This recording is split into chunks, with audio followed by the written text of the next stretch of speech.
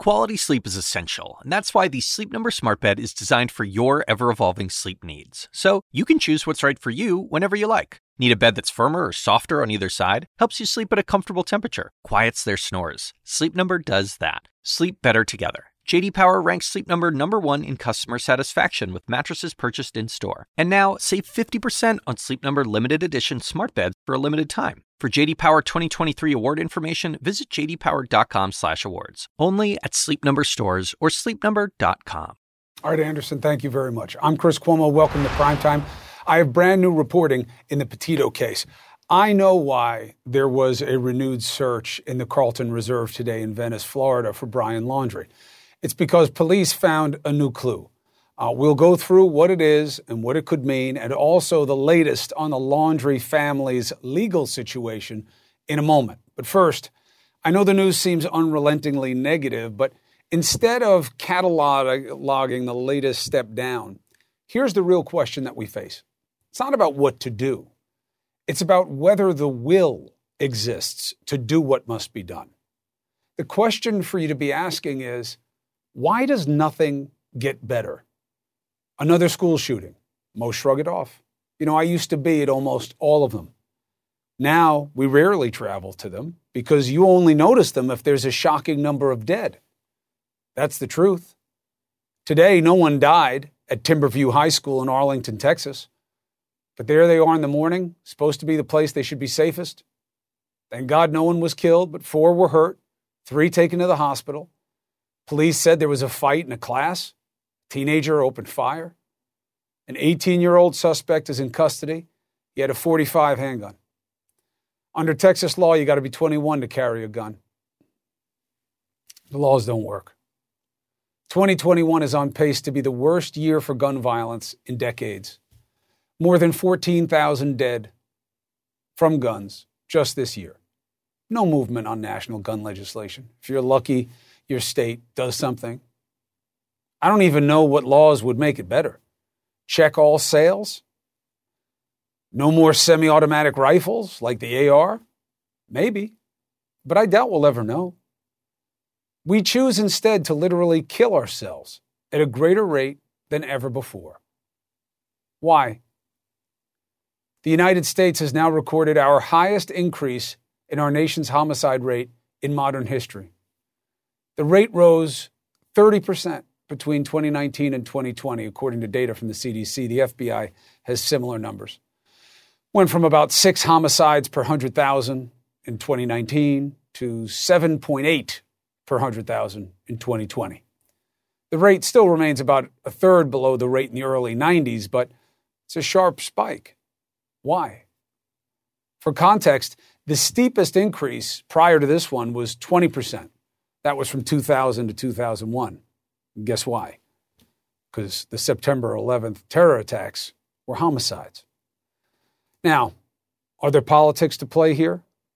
Sure, but they're not being played right. People are blaming Biden for this on the political right. This happened on Trump's watch. Once again, it's like, oh, we're not going to let them spend. We won't raise the debt ceiling. It's about the spending you did. Biden's responsible for 3% of it.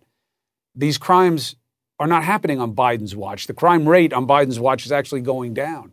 The homicide rate is aberrant. And it was developed during Trump, if you want to point to that. But I think that that's not the real direction. The real direction is why. What does this say about us? It's a problem for all of us to solve if there is an us. An us meaning a collective will to be better than just to sit and watch others fail. Think about this. In a world of threats and tyrants and terror, you know what our biggest enemy is in America? Our fellow Americans. The pandemic is dispositive proof of that. The number of new COVID cases going down. Deaths. Did you know that deaths this year already surpassed 2020's? 352,000. Now we're higher than that. And we have vaccines. How can we be dying more after we have what keeps you from dying? We have what can save us, but far too many are still in the anti-vax camp. digesting misinformation, literally making themselves sick.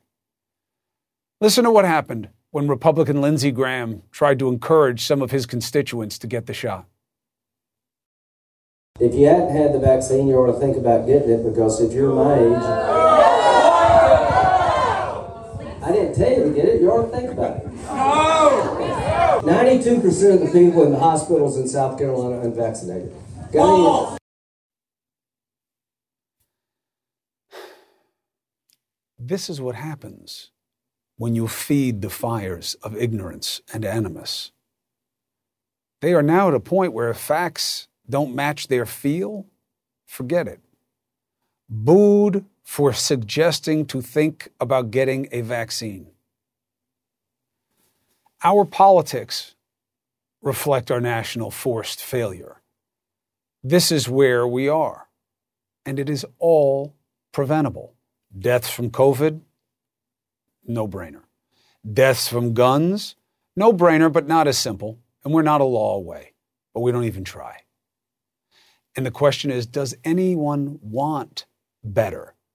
You rush to yes, right? Good, I want to also. But then why are we forcing all this failure on ourselves? Why is everybody's pitch for power about how the country will be getting worse? Let's discuss with a much better mind. Michael Smerconish. First, let's start with what should be the easy answer. Do you believe there is the will to make things better in America? Well, first of all, good evening, Debbie Downer. I mean, holy crap, really? I share your frustration, but my glass is half full. Call me naive. I still believe there's more that unites us in this country than divides us. You would just not know it from looking at the political class. But Chris, I'm telling you anecdotally and based on data, I believe there's more commonality in this country than you would otherwise suspect. And I can cite the data for you. I can point to the polling information. Yes, some of the issues that you've identified seem insurmountable if we could only dislodge the loudest voices and take back from them the real conversation in this country. I remain convinced that we could actually get things done. I guess we have to figure out what the definition of we is, because I'll give you your point all day long, Michael, in terms of on the local level, communities all across this country galvanize. They come together. They help each other in ways big and small. We see it all the time. But that doesn't translate to the national. And the pandemic will stand the test of time in history as one of the greatest, if not the greatest failure in American history. You had the way to get better, and you intentionally made yourself sick. Our vaccination rate is the lowest among people with the level of vaccine access that we have. Why, Michael? Well, I think partisanship has a lot to do with that. I think like so many other issues, we suited up in our usual armor because we heard leaders on opposite sides of the spectrum telling us either to get vaccinated or to be vax hesitant. And unfortunately, too many followed the latter. I look at this Facebook story this week as the microcosm of all that Chris Cuomo is describing. From a variety of different angles, Chris, we are rewarding conflict. Conflict sells and agreement is cast aside. It's all about eyes and ears and mouse clicks and getting people to hang in there, largely because whoever is the spreader of information, so-called information, has a profit motive to keep us going back for more. And we need to recognize that about ourselves before there can be any progress. Look, you mentioned the gun issue. I mean, we're saddled with the Second Amendment in this country. There are other institutional factors that are weighing against us. It's dark money and it's closed primaries and a half a dozen other things that I could rattle off. But look at the data of Morris Fiorina at Stanford, where he documents that in the last 40 plus years, there hasn't been a sea change on issues or ideology among Americans. We haven't had some radical change in our position on the death penalty or abortion or the social safety net. We're pretty much where we were before. It's who now is orchestrating the conversation. And that's what upsets me the most. Only thing I'd add to the gun conversation is we're not a law away from fixing it. There is a culture of violence. There is a culture of homicide in this country that is unlike. Yes, we have more guns than anywhere else. And somebody's going to pull out some random study that says, we're really not any more violent than everyone else. We are when it comes to gun crime. And we are about the suicidal, homicidal tendency. And it's about something in our culture that we need to discuss and have better minds figure it out. But here's where I am. I'm an American, brother. I'm pointing this out because the question is, why aren't things getting better? That was Biden's pitch, right? I can heal. I can heal. We look at his poll numbers. He's upside down. He's got 45% approval at best, right? Different polls say different things, but he's underwater. Why do you think he's underwater? And what does that mean? So let me address your first question. I think the problem is I believe that something you and I have in common is that we're both very passionate, although we're centrist or independent. I don't want to speak for you. You can speak for yourself. But we're a bit unusual in that regard. And I think that while most of the country is vested somewhere toward the center left, center right, doesn't really matter, you'd never know it because these are the folks who take a pass on getting involved. So who puts up the yard sign? Who writes the check? Who rolls up their sleeve to go get signatures for a candidate? It's far left folks and it's far right folks. There needs to be engagement by those of us who are somewhere in between because we could have the votes. Look at Gallup. Look at the data. More people identify as being independent in this country than look at Republican or Democratic affiliation. So we're here. There's strength in numbers if only we would exercise it. So why do you think Biden's underwater? I think Biden's underwater because he doesn't have a victory he can point to. I think that Democrats blew it by, at the end of last week, not giving him the $1.2 trillion victory and instead holding back and hoping that they can get a 3.5 win that I don't know that the majority of Americans are really supportive of. I think, to go back to where I began, a large part of the country is wondering, how are we going to pay for all this? He should have taken the win. So beyond saying, I'm not Donald Trump, and I've restored some semblance of normality to this conversation, like really, what can he point to? We're out of Afghanistan. It came with a pretty significant cost at the end.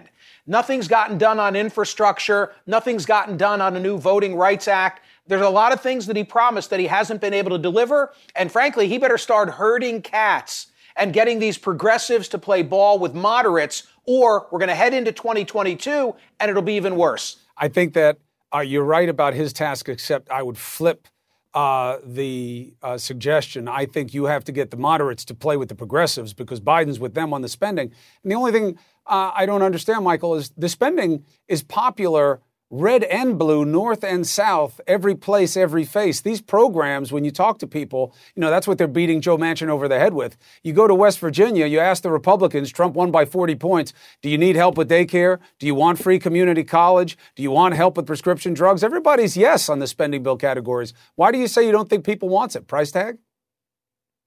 I want all those things, but I'm looking at different polling data than you are if you're suggesting that the country is lock, stock, and barrel on his side in this. I don't think that's the case. I think if you ask any American, do you want community college or the other things that you've identified for free, the answer is going to be yes. But sooner or later, we're going to have to pay the piper. We haven't had a conversation in this country about debt since Simpson Bowles back in, 2010 on Obama's watch. It'll never happen. Here's why. Politicians chin up. Listen, my message for you is chin up. Okay, don't be so despondent. There is good news out there if you just read these tea leaves. I don't agree. I'll tell you why. I am an optimist. Otherwise, this would be my last show. Okay, because the reality ain't enough, Michael. I'll tell you that right now. And the life that comes with it sure as hell ain't worth it. What I'm saying is, I believe that the effort is worth it because there is better to come. I'm saying right now, we need to ask ourselves, why aren't things getting better? And I think the simple answer is because we are insistent on making them worse. And you have to look at it macro. Right now, everything is about seeing someone else fail in the larger kind of discussion of our politics. That's what's got to shift. The question is what will make it shift? And that's why I brought you on, and then you just beat me up for my disposition, which is okay. I'll take that. I had a good day. Not at all. I caught one of the Listen, just biggest a fish in my life final today, word, Michael, if I so might. this is all gravy. Last point to you, then I'll go. Okay, so let's stop incentivizing not getting things done. Let's start rewarding actual achievement and accomplishment. Old school. Get to Congress, bide your time, establish seniority, become a committee chair, and pass something. Yes. Not be a superstar because you said something bombastic and raised a boatload of money. Amen. Amen, amen. And I'll tell you what, if you get rid of these parties and you have multiple instead of just two, you'd have a different spectrum, you'd have more stakeholders, you'd have a better system. And you don't have to change the Constitution to do it. Smirk, I love you. Thank you for keeping me in check, and thank you for checking in. The fish was this big. It was this big, I'm told. I will send you a picture of the fish, and you can decide for yourself how big it was. I'll tell you what, though, you both had the same haircut. I'm coming back with more on the brand new information on our watch, a new clue in the manhunt for Brian Laundrie. Now, this matters, and there's also information out there that I don't think matters. We'll go through both. Next. All right, we do have breaking news in the Gabby Petito case. A source close to the Laundrie family has told me that law enforcement says they found fresh traces of a campsite in the reserve. As you know, authorities are currently searching for Brian Laundrie in the Carlton Preserve in Venice, Florida. An attorney for the Laundrie family says the parents believe that's exactly where he's located. Quote, they don't believe he's in another area. They believe he is in the preserve. Why do they believe that? Now, that goes to a huge aspect of speculation and curiosity about this story, about what the parents knew, when they knew it, and why they refused to communicate with the Petito family and why they won't speak to authorities about what may or may not have happened between their son and Gabby Petito. CNN has reached out about this information to Northport Police. They say the FBI is the lead on the case and would be the ones to confirm new details. FBI has not gotten back to us. Let's bring in Joey Jackson. First of all, always good to have you, brother. This is the kind of thing they are looking for right now, some trace that the kid is actually there. I have to believe that even if they did find remnants of a campsite, that's very different than finding him. But this is what the search is all about, right? Yeah, there's no question about it. And so obviously you may find remnants of a campsite, but the question becomes whose campsite? It's a large world. And so we can't automatically presume and assume that it's his. I think investigators, in my view, Chris, are doing three separate things. Number one, obviously, they're still really dealing with the autopsy issues relating to, right, first point and issue, the victim here, Gabby Petito. They're looking for information as it relates to her and what they found, what the autopsy shows, what the crime scene shows. I think number two, Chris, they're presenting that information before the grand jury. And three, to circle back to your initial point, with respect to finding Brian Laundrie, they want to find him. They need to find him if they are to bring him to justice. The issue is whether there's someone to find or whether something, some other thing happened to him, which would be obviously meaning that he wasn't alive. And so a lot to ferret out, a lot for investigators to do, but we can't speculate because there were remnants of a campsite that they had any connection or nexus to Brian Laundrie at all at this point without further information. Right. I mean, look, I think it is a possible step for them, but I think we would know if they were anywhere close to finding him in that location, and we haven't seen that. Gabby Petito, we know that her body was found near a used campsite. Now that goes, once again, Joey, to this act of passion, that this may well have been someone she was familiar with because this is where she was staying. This is where she was. She wasn't found buried somewhere or secreted somewhere else. And that goes also pointing to Brian Laundrie. Now, a finger at him is also a finger at his family. And people can't get past that they wouldn't talk to the Petito family when they were saying we don't know where the kids are, and that they won't talk to the police about what might have happened. They say that has to mean that they knew something, and that something has to be bad. Your take? Well, you can't blame people, right? Because let's talk about, before we get into the niceties of the law, human nature, which you and I have discussed. You talk about a relationship between two parties. That relationship was supposed to be predicated upon love, mutual respect, trust, protection. And so you're the one person who was with their daughter. Would you not think or believe that you would have information that could help the police to find her if you believe she was alive, or to protect her in some way? And so if you don't reveal that information, right, human nature would suggest, now let's get into the law of circumstantial evidence, consciousness of guilt, state of mind of the party. That would all suggest that if you're not part of the solution, sir, you're part of the problem. And so you can't blame people for, I don't think they're jumping to a major conclusion. They're drawing an inference that if you didn't assist, it must mean you did something wrong. And I would hasten to say that if I were prosecuting the case, that's exactly the inference I would ask the jury to draw. Not there yet, but speaking with respect to how you prove this case, Chris, this is a circumstantial case so far. Well, most are, right? 97% or so, of your cases are going to be circumstantial. But here's the last point I want us to go through, Joey, is that when you're talking about the family, they changed the timeline. How did they get a day wrong? Look, my reporting hasn't changed.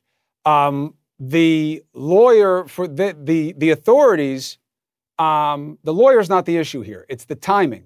And yes, they were told not to talk. So they changed the timeline. Look, if the feds believe they changed the timeline by buying this kid a day, you can't lie to the feds. It's a crime. So we would see something moved on them real fast. But my reporting stays the same. The night of the 13th or the morning of the 14th, the federal authorities were told that the kid hadn't come home. What they did with that information, when they communicated it at all to the North Port Police, that's on the feds, not on the family. Do you believe the timeline change makes a difference? And do you believe the family is staring at any kind of legal exposure? So, Chris, it has to make a difference, right?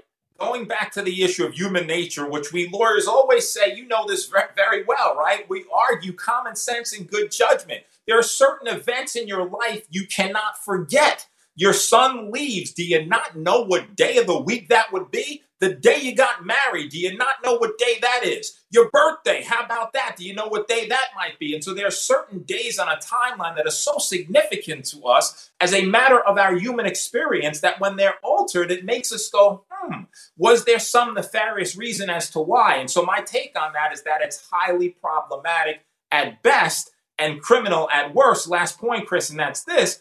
I'm not ready. Well, I'm almost there in terms of indicting the family, but I would have to think that they would, because when I say indicting them, I don't mean, when I say indicting them, I'm using that, I have to be careful in a layman's term, right? Yeah. My layman's term with respect to what they knew, what they didn't know, what they shared, what they could have shared, what they specifically did and what they did not do. But even if they know all of it, even if they know everything, Joey, that's not a crime. No, it's not a crime at all, but it would be a crime in the event, let's talk about hindering prosecution. Let's talk about obstruction of justice. Let's talk about accessory after the fact. What do those terms mean? In the event that you're nothing if you don't ever put charges against Brian Laundrie. Well, listen, that will be contingent upon whether he's found, right? That's number one. But I think with regard to the family, in the event you know information and you're given faulty timelines, that's obstructing justice. That's if it's a faulty timeline, they may have messed up their dates. Apparently they did. But if the authorities, the federal authorities, the cops were told, the local cops on the 17th, and that got everybody upset. He's been missing since Monday and you don't tell us for all this time. Why? If the reporting stands that they told the federal authorities the night of the 13th or the morning of the 14th that the kid was not coming home, what difference does it make if they mess up the dates? The difference is it what we call, not to get fancy, is it a material misrepresentation? Again, you have to establish that you knowingly and willingly misrepresented. That's what would trigger a federal offense of lying to the FBI. Dates, I'm with you. I'm just saying, if they told the cops when they say they told... If they told the FBI when they say they told the FBI, then I don't know how the FBI could be upset about this. But we'll see. Joey Jackson, I appreciate you. You are a better mind. Let's go to Idaho. Not better than yours. Thanks. It's the first thing you've ever said that's false on this show. What's going on in Idaho? There's a feud between the state's two top leaders. It's governor goes out of state for a short trip. The lieutenant governor swoops in, takes power, and takes action. Now, it's a very interesting question. Did she have the right to do it? Maybe. But did she do something that was right? We're going to bring in someone who spoke with that lieutenant governor today. Next.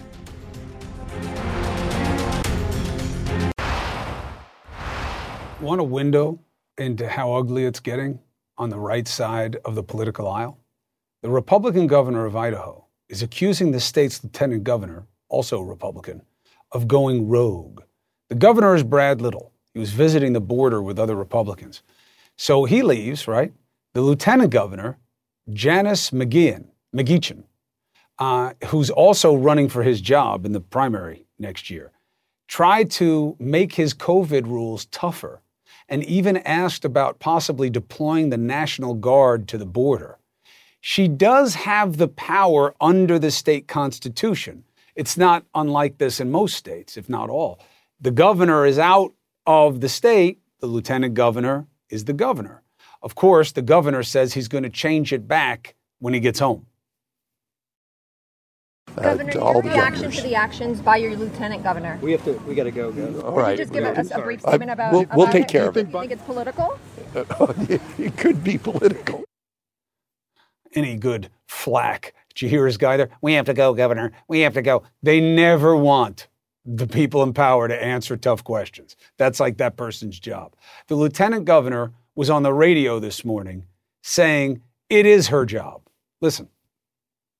We are the second in command of the state of Idaho, that if anytime the governor leaves the state or, God forbid, something were to happen to the governor, and we pray for his safety and well-being every day, that it's my obligation and duty to step forward and be the commander of the state. McGeachin made those comments to our guest, host of the Kevin Miller Show on KIDO Talk Radio. Kevin, it's good to have you, brother. Chris, great to be with you. Big fan. So what do you make of this situation? What's really happening here? Well, Chris, in Idaho, the Republican Party has a supermajority. So the Republican Party is so big that the primary is the general election, as we've seen in other states. You have the governor, who's a pragmatist, but he's an establishment guy, going up against the Liberty folks led by the Lieutenant Governor Janice McGeachin. They don't like each other. It's getting personal, and it will continue to get personal. And this happened in May, the first time the governor left the state. She signed an executive order eliminating mask mandates in the state. When he returned, he scolded her publicly and rescinded the order, and he just arrived back tonight, so he rescinded the order already. McGeachin, not McGeachin. Thank you for correcting me. Apologize. So in terms of what this says about the state of play of party politics on the right side of the aisle, what's your take? Well, again, you have the governor who has the business community, and the governor's a pragmatist. Governor Inslee of Washington, Chris, has criticized him, said the state of Idaho has not done enough. There was never a statewide mask mandate. There was never a vax mandate. And the governor is very shrewd about that in how he handles things. On the other hand, you have people like the lieutenant governor who have said he hasn't done enough. He empowered health districts during the COVID first phase and deemed what was and what wasn't essential. She has called, and others in the Liberty movement within the Republican Party in Idaho have called for the end of the state of emergency. He has not rescinded that because, Chris, as you know, there's big money from the feds from COVID relief. Yes. And if you don't do what they want you to do, you don't get the relief money, obviously. All right. So, Kevin, looking at you a little bit, you are a real conservative. Okay. You are what I only used to know as a conservative. Now it's changing. Liberty Party seems to me to be code really for fringe/Trump. As a real conservative, or what it used to mean to be conservative, right. What is your take on this power struggle and how it is being reflected really in the GOP overall? Well, Chris, that's a great point. I'm a Buchanan conservative from the old days, a populist, a social conservative. The Liberty movement is let's legalize marijuana, let's eliminate aid from the federal government. It's very extreme, And they don't have a problem expressing that. There's been a lot of protest, as you've seen, mask mandates and the others. And the establishment, on the other hand, they have the money, they have the control, Chris. So what do? They try to squash it. And we'll see that in the primary, where not only do you have the Lieutenant Governor McGeehan, but you have a familiar friend of yours, Ammon Bundy, running in Idaho as well. I think he brought a dead lamb on my show once to make a point about what was happening on his ranch. And we wound up getting into a fight about why the lamb had died, because obviously he was keeping himself from being able to feed any of his animals. But look, this is going to be an interesting laboratory for you guys about which way your party's going to go, because, you know, you don't hear this that often, but the way Idaho goes may be the way the GOP goes on the national level as well. So we'll be watching. Kevin, look forward to having you back. Good luck, brother, and thank you. Thank you, Chris. All right, here's a question that you only would be asking these days, given our politics. Have you seen this former Trump aide? That's Dan Scavino of Twitter fame. Congress has been looking for him for more than a week. Why? Because he is dodging, apparently, a subpoena. Why? Because he doesn't seem to want to talk about what he knows about January 6th. Why do this if there's nothing wrong about January 6th? Can we expect more of this?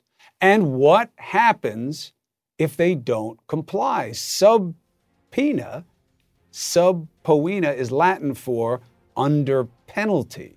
A true bolo. Next.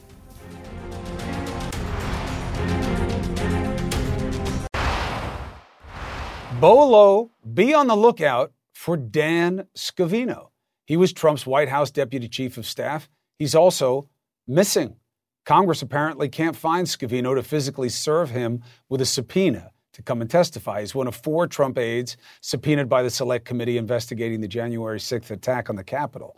That's in addition to 11 other Trump allies who were involved in planning the rally that day. Let's bring in Elliot Williams to figure out where this goes. The elusive Scavino. We know what's happening here. This is not uncommon. The only way to quash the subpoena is going to be if there's no true legislative purpose behind it. There is. So what do you think happens next? Look, and you're absolutely right, Chris. The problem, if he has a basic, let's go into fantasy land for just a moment and imagine that he has an argument that this is an illegitimate subpoena, that it shouldn't happen, whatever. There's a way to challenge it. You go to court. You don't just take your ball and your bat and your documents and go home. It is a disrespect of the process and of Congress. We've seen it, frankly, before, and we're seeing it again here. But what do you think it suggests about what we're going to see from Trump folk in terms of how they regard this? Yeah, look, I think, Chris, if there's anything that President Trump will go down in history for, among many things, it's disrespect for Congress as a co-equal branch of government. And we're seeing it yet again with the subpoenas, with stalling and delaying and not showing up. Now, look, Congress has ways of fighting this. They can, number one, file a lawsuit in civil court to enforce compliance. 2, they can go to the Attorney General and seek criminal contempt charges. And there's also this old, more than a century-year-old process of inherent contempt that Congress can go down. They have tools, and they're trying to move quickly, and I wouldn't be shocked if they went down the road of pursuing one of them. If they're trying to buy time, whom does time favor here?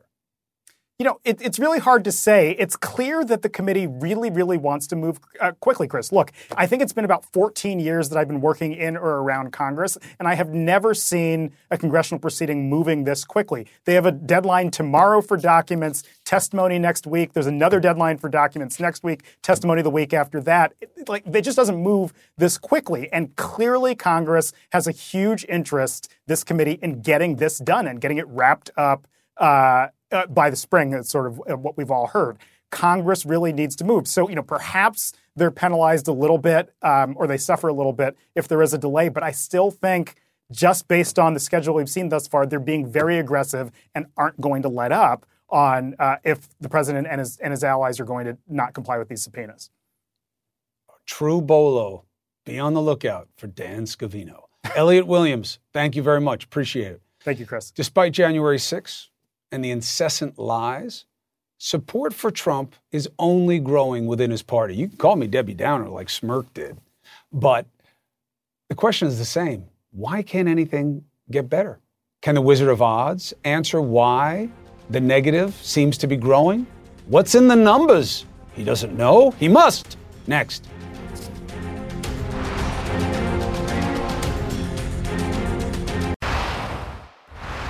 The Idaho story is interesting. The Republican governor and lieutenant governor fighting because it's about the two different sides of this party, the fringe.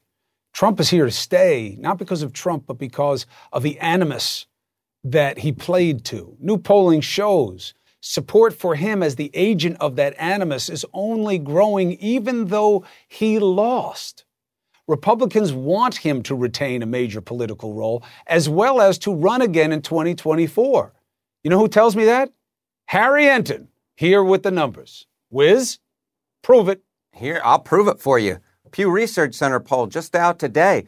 Should Trump remain a major political figure nationally? What do we see? 67% now say that he should among Republican leaners. That is up from 57% back in January 2021. So we're seeing that support grow. Now, let's put this more in a historical comparison, right? And look at where Trump is right now versus where he was 4 years ago when he was president, and then also compare it to where he was just as he was launching. This is Trump as the first choice in a GOP primary. A majority, the majority choice for first choice, 53%. That's a little bit lower than it was in October of 2017 when he had the incumbency advantage, but he starts out at a much higher level than he did when he launched his first bid, when he was just at 3%. It seems just so long ago.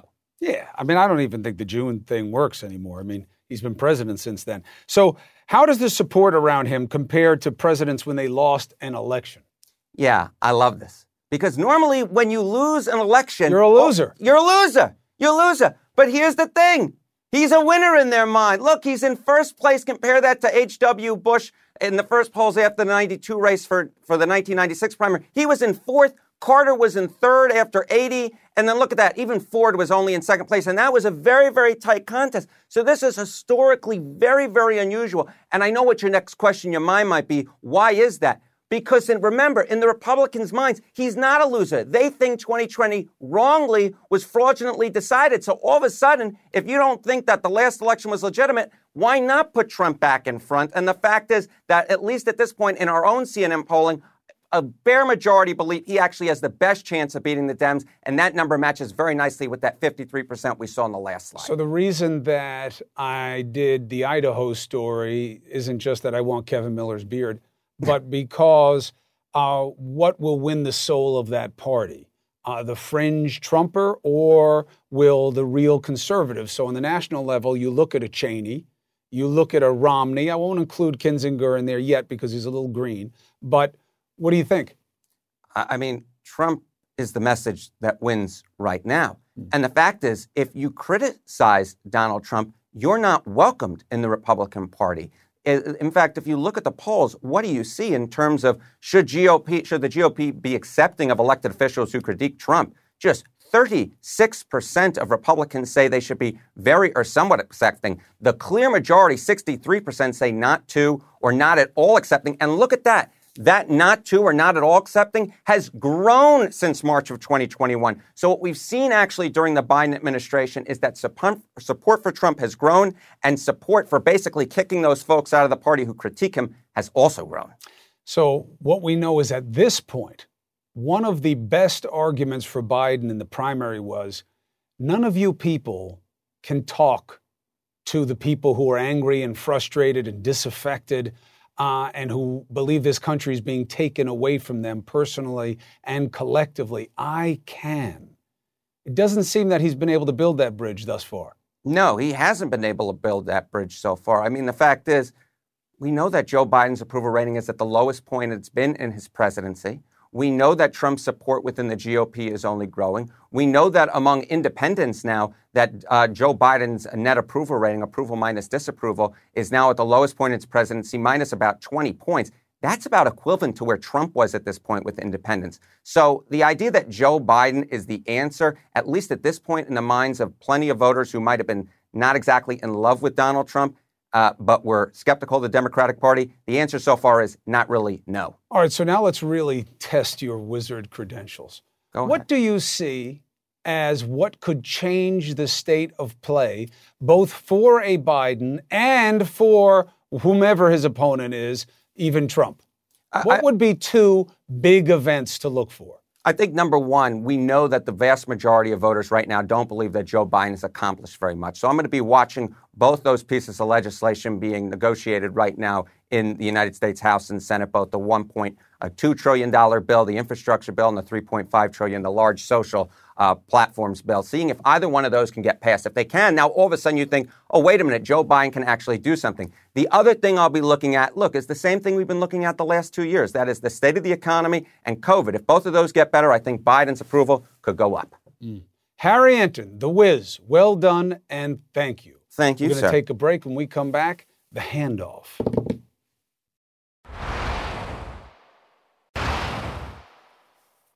I think Debbie Downer really goes to saying everything is bad.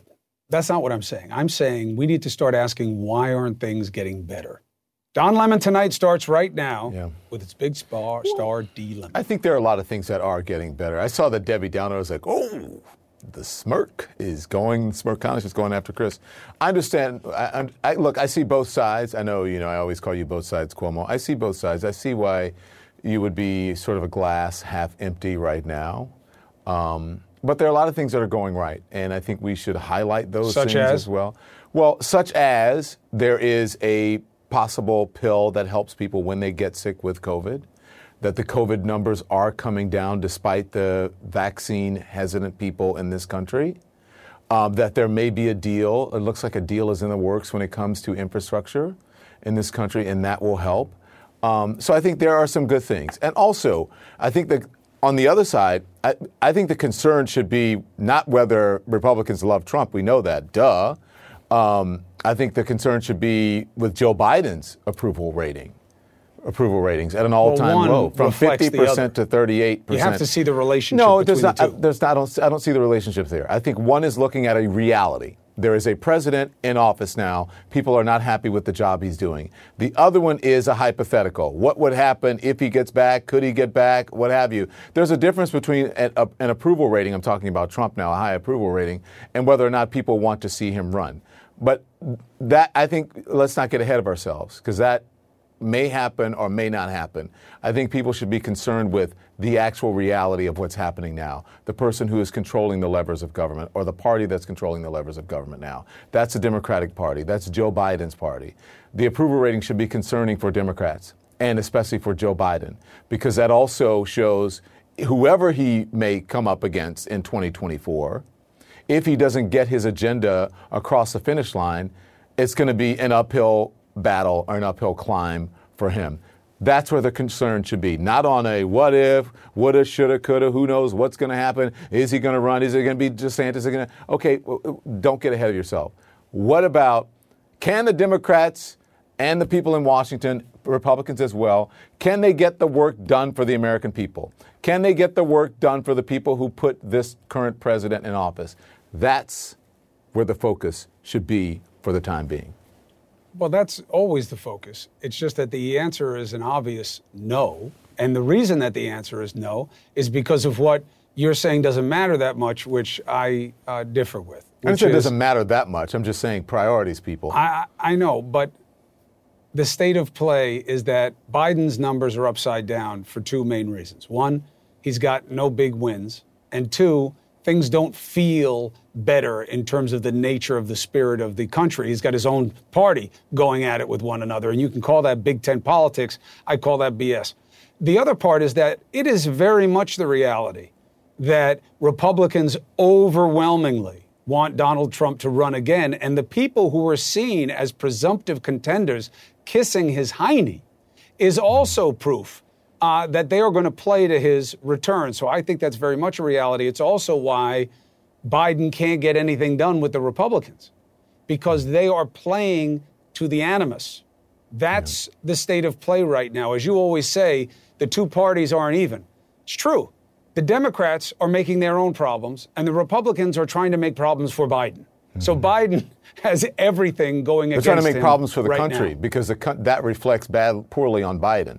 So they're actually harming the country by trying to harm this. But I just think that, we over-index Trump and the Trump supporters. We always, before he was president, what do they think? We over-index his supporters because they're a minority and we make it sound like they're half the country. Right. Thank you. And so I'm saying the same thing is happening with the, what is he going to do? Okay, fine, he may run. We'll deal with that. But he's not running yet. I don't think he does. I'll go on record right now. Okay, well, I don't disagree with that. And I don't know if he does, if he could actually win. Because as you say, it's not half the country. And the people who are polling, it's among likely voters for Republicans or just Republicans. Leaners. Okay, fine. Of course we know that. Duh. Republicans love Donald Trump. Duh. Okay, next. I think the reason he doesn't run is because he could win, but he likely won't win. Won't win, yeah. And him taking a double L, I don't believe he can destroy the democracy. Anything is possible. Yeah. But I think this country and its institutions are stronger than the challenge presented to us. I'm not saying that we're not aware of it. We shouldn't be aware of it. I'm not saying that whatever. No, I just want to make sure because people get things out of context. I'm saying that let's look at what's important in front of us right now. What's the best thing for the American people as far as elected officials are concerned? What's the best thing for an informed electorate as far as you and I are concerned? The people who are in power now, what are they doing? Holding them accountable. Donald Trump is no longer in power. So let's keep Joe Biden, his administration, Republicans and Democrats in office now. Let's keep their feet to the fire, truth to power in the moment that we're in, and worry about Donald Trump if that time comes, when the right time is. That's what's in the interest of the American people. Deals on all the issues that matter, and then they can judge the deals, and that should elevate the outcome of the election. Deal, handshake. I'll see you later. Love you, D. Lemon. I love you, brother. I'll see you soon. Quality sleep is essential, and that's why the Sleep Number Smart Bed is designed for your ever-evolving sleep needs. So you can choose what's right for you whenever you like. Need a bed that's firmer or softer on either side? Helps you sleep at a comfortable temperature. Quiets their snores. Sleep Number does that. Sleep better together. J.D. Power ranks Sleep Number #1 in customer satisfaction with mattresses purchased in-store. And now, save 50% on Sleep Number limited edition smart beds for a limited time. For J.D. Power 2023 award information, visit jdpower.com/awards. Only at Sleep Number stores or sleepnumber.com. I'm Dr. Sanjay Gupta, host of the Chasing Life podcast. In honor of our 10th season, we want to hear from you. Leave us a message at 470-396-0832 and tell us how you chase life. It could be used on an upcoming episode.